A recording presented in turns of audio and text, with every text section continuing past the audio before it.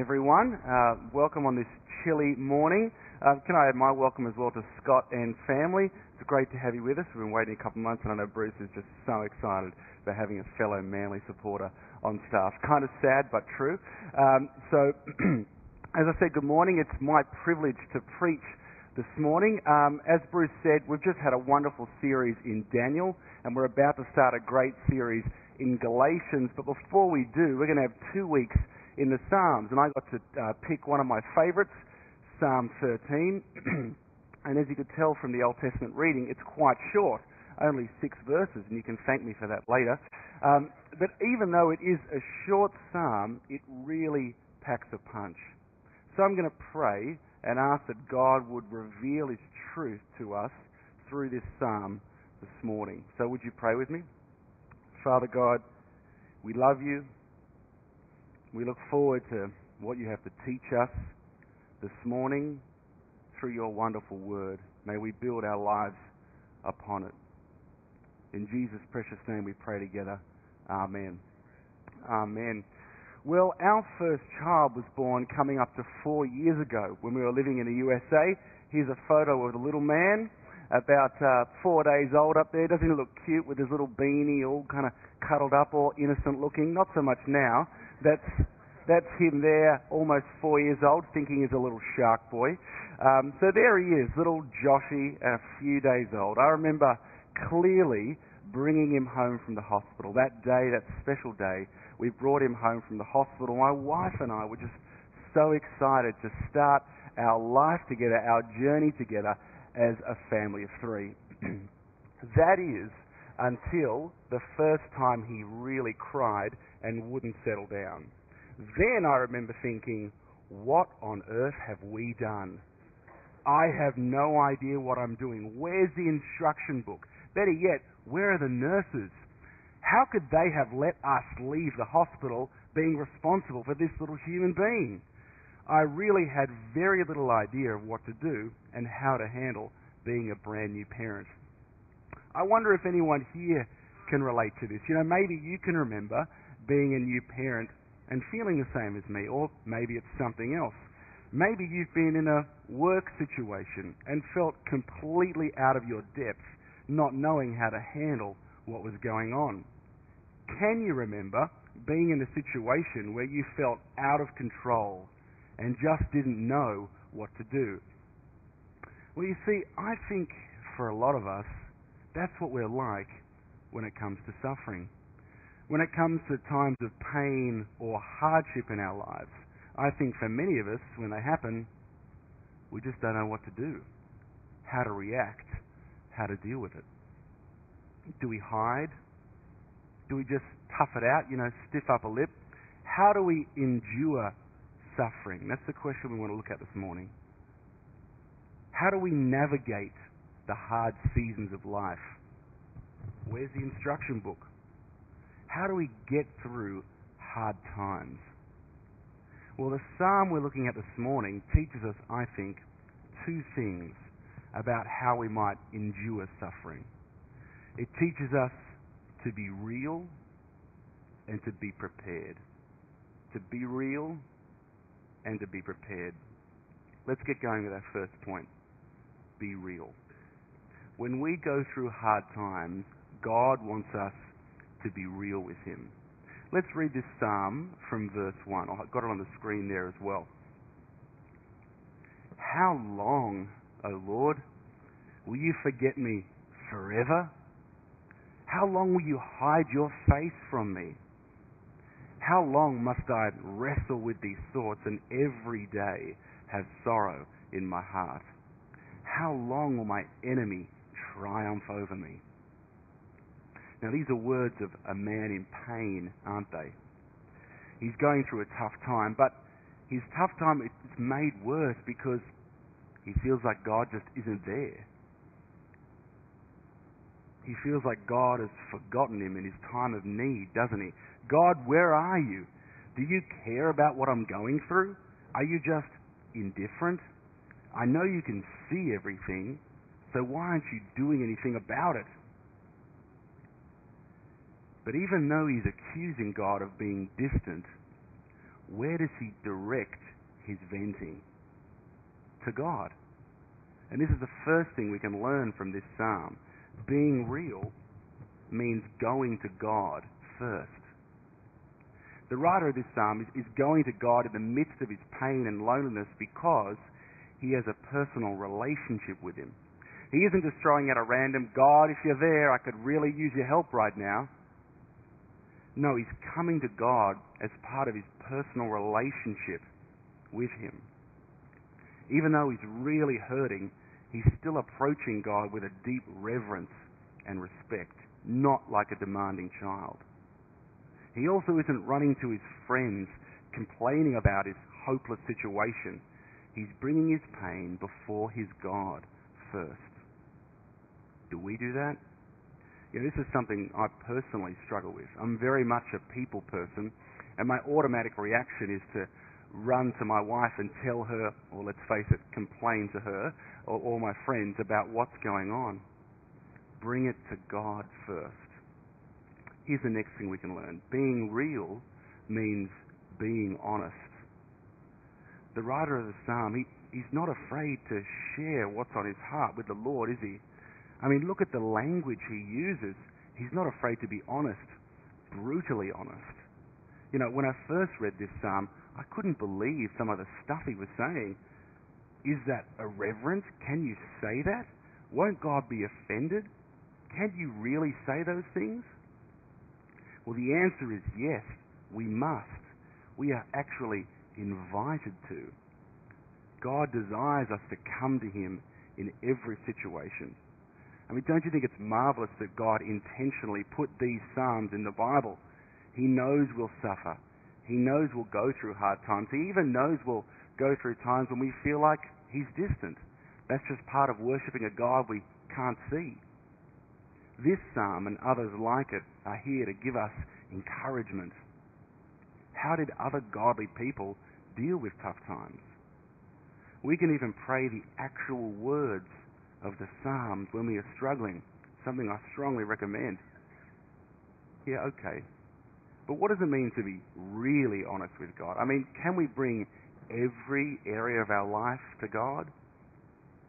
What about when we feel, really down or just really flat? Bring it before God.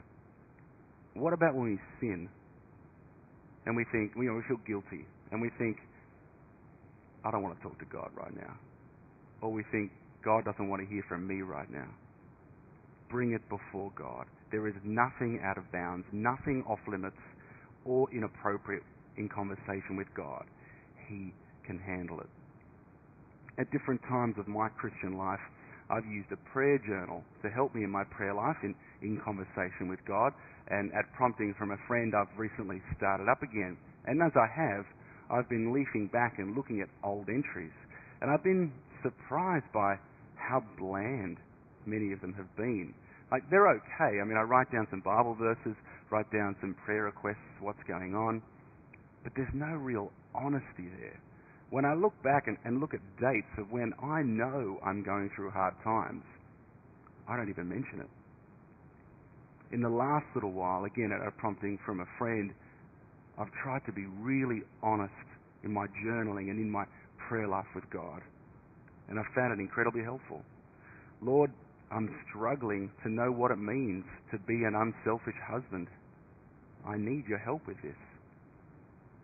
Lord, I'm struggling with my studies. I'm feeling overwhelmed. Give me your peace. Or even, Lord, I'm struggling at work. Give me patience to listen to my boss's countless fishing stories. Kidding, but there's our media shy senior pastor up there. I was told never give up an opportunity to rib the boss. So there it is. But seriously, do whatever it takes to be honest with God. If it's journaling, great. If that's not your thing, fine. If it's praying out loud to God while you're driving, great. If it's praying out loud while you're running on the beach, walking on the beach, up a bush track, who cares if people think you're insane? Do whatever it takes to be honest with God. Bring it all before him. Okay, let's keep going. Being real also means asking God for things. Let's look at verses 3 and 4 here. Look on me and answer, O Lord my God. Give light to my eyes, or I will sleep in death. My enemy will say, I have overcome him, and my foes will rejoice when I fall. You see, not only is the psalmist coming to God out of his personal relationship and pouring his heart out with brutal honesty, but he's also asking God for things. He isn't afraid to request things of God. Look on me and answer. Give light to my eyes. He realizes that even though he feels distant from God, God is still the one who is able to do something about his situation. I mean, don't get me wrong. It's good to go to our friends at these times. What a blessing to have Christian community in our times of need. But let's not put too much pressure on those relationships. Let's not think they have the power to really change our situation or give us the peace and comfort only God can give. Go to God and ask him for peace and understanding. Go to him and ask him to answer you. Jesus says, ask and you shall receive. Let's be bold in our requests to God. So there it is. Being real with God means going to him first, being honest, and not being afraid to bring our requests before him. Okay, let's focus on the next two verses of this wonderful psalm. Let's read verses 5 and 6. But I will trust in your unfailing love. My heart rejoices in your salvation. I will sing to the Lord, for he has been good to me. Now, what's going on here? I mean, wasn't this guy only a moment ago despairing of life? I mean, how long, O Lord, have you forgotten me? I'm wasting away. I'm up all night wrestling with my thoughts. I've got sorrow in my heart all the time. What's just happened? How has he gone from despair to rejoicing? How has he done this 180? Well, I think the key is in verse 5. But I will trust in your unfailing love. Unfailing love. Now, these two words are so important. Now, why is that? Well, stay with me. You see, unfailing love is one way to translate the Hebrew word that's being used here, which is hesed. It's a good translation of the word, but it just means so much more. This word hesed sums up a huge part of God's character. Someone translated it like this, I think really well. Hesed means the consistent, ever faithful, relentless, constantly pursuing, lavish, extravagant, unrestrained, furious love of our Father God. Isn't that great? When we have baptisms here, we present the Storybook Bible to the parents of the children. And I'm reading that with my son at the moment, 3.5, little shark boy I mentioned before. And the Storybook Bible, which is brilliant, translates this word like this: God's never stopping, never giving up, unbreaking, always and forever love. Isn't that great? That is what is being meant here in this verse of unfailing love. Now, why is that so important? Because this is describing who our God is. Not just a small part of his character that God might sometimes be like, but it's describing who God is all the time, without fail. The psalmist is saying, even though I'm going through a really hard time, I know who you are. I'm trusting in what I know of you to be true. I'm trusting in your character. Which brings us to our second point. Be prepared. You see, the psalmist isn't just praying to a God that he vaguely knows, that he hopes might hear him, hopes might be good to him, hopes might keep his promises.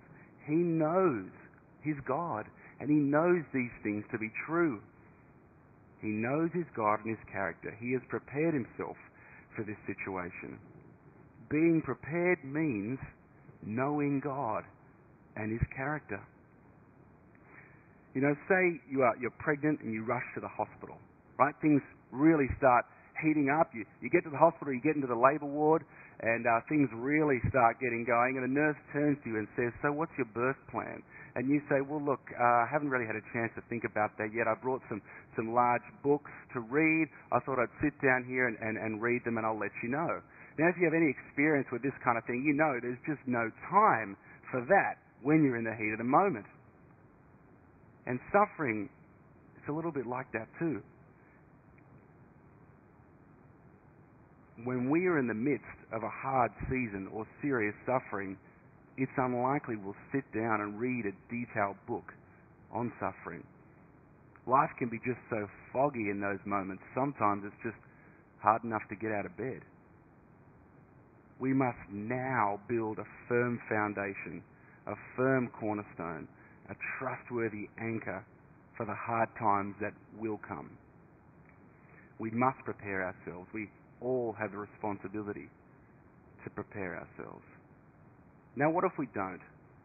What if we don't prepare ourselves? What's at stake? What might happen if we don't? Well, in the midst of a hard time, it might be easy to think these things are true. God, you're against me. You have it in for me. You can't be good. Or, God, I can't believe you are letting this happen to me. You mustn't be in control. You mustn't be very powerful. Or the evil one will whisper to us, God doesn't treat his children like this. You mustn't be one of them. Now, we know those statements are wrong, and wrong, don't we? But how will we battle those thoughts when we are in the midst of hard times? We must battle them with a right understanding of our wonderful God and his unfailing love. Never doubt in the dark what you know to be true of God, what you have learnt of him to be true in the light. Being prepared means knowing God and his character. We must also prepare ourselves with the right understanding of the world. We need to have the right expectations of what life will be like. So being prepared means also managing our expectations. This is something I have really struggled with. You know, I think for many of us, some of the pain we feel in hard times is the surprise of it. I can't believe this is happening to me. How could this have happened to us? You know, many of us think that life should generally be all good, be fair sailing most of the time. Don't you think, especially living in and around Manly, we can just be tricked into thinking that life is kind of like a cruise ship, where it's all about having a good time all the time. I mean, life is great on a cruise ship. That's the whole idea of a cruise ship, to have good times. The toughest things that might happen on a cruise ship are the evening entertainment may not be very funny, or the line to the buffet might be a little long. But the Bible teaches that life isn't like a cruise ship at all. I mean, yes, there are fantastic things in life, and there are good times to be had, but the Bible teaches that we are born into a world at war. This world is broken. So many of us know this, don't we? But don't we need to be reminded? This world is broken. And this side of the return of Jesus, life is not easy. If we think life is like a cruise ship, we'll be horribly surprised by hard times. We'll be much more disoriented by them.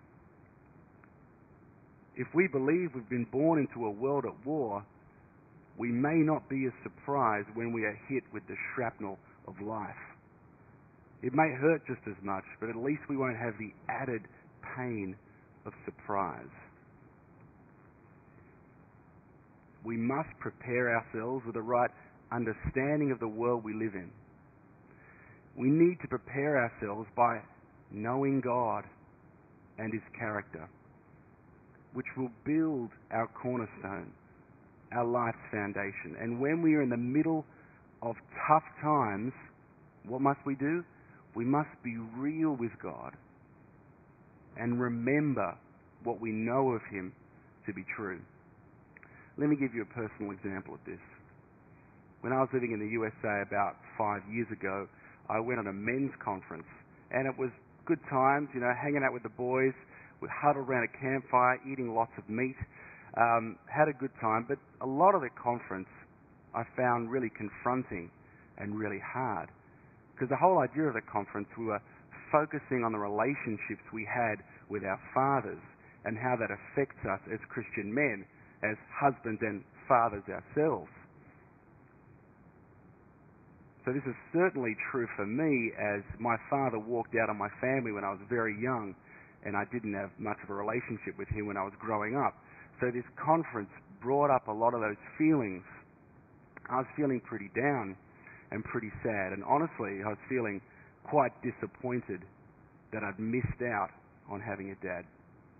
So feeling all these things, I went to one of the sessions, and a friend of mine got up and shared about the difficulties he'd had growing up with his mum.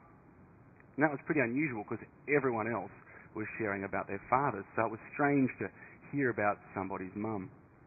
And in that moment, while I was feeling really down, I felt God remind me of something. You see, yes, I didn't grow up with a father, but I had a mother who loved me and my brother and my sister with a fierce, unyielding, unfailing love. She'd given up her whole life to raise her 3 kids as a single mum. She had sacrificed everything to give her kids all they could have. So even though my father wasn't in the picture, I was protected and fought for, and I knew that no matter what, my mother loved me unconditionally. Now, when the conference was over, I went home and I called Mum from America back to Australia. I was very emotional, and I thanked her for what she'd done and what she'd sacrificed to bring up her 3 kids, and I apologised for not really recognising it beforehand. You see, in that moment at the conference, while I was feeling really down, I needed to be reminded of what was true. Now, I did know these things about Mum. I'd always known that she'd been so good to us, but it took a time of pain and deep reflection to fully realise what she'd done, fully realise what God had given me through her. Now, I don't know your situation. I don't know what you are going through. Maybe you have been caught by surprise and you're in the middle of pain right now. Wherever you are, you and I need to be reminded of this truth, that we all share the unconditional, unfailing love of our Father in heaven. Can I say that again? We all share the unconditional, unfailing love of our Father in heaven. And that is most awesomely and best displayed in Jesus Christ. You see, for all eternity past, Jesus had equality with God. But seeing our desperate situation, that we were lost in sin, unable to save ourselves, he did away with that equality and he chose to do something about our situation. He did away with that equality and became a man, a poor, illegitimate baby boy, born to a teenage mum, born in the middle of nowhere, dirt poor. He took on the nature of a servant. He humbled himself and became a servant. Now, who would do that? Jesus grew up to be a man and he went to the cross. He was betrayed, beaten and tortured, and he hung on that cross not as an accident and not because evil had prevailed, because he knew it was the only way to do something about our sin situation, to bring us back to our Father God. That's why. He hung on that cross and he took the punishment that you and I deserved. Now, what kind of love is this? I mean, who would do that? when we really think about it, it's ridiculous, don't you think? Who would do it? Well, the God of this psalm, the God of unfailing love, the God that the writer of this psalm knew so well. That's how he could get through his really tough time. You see, there is hope that life will not always be like this.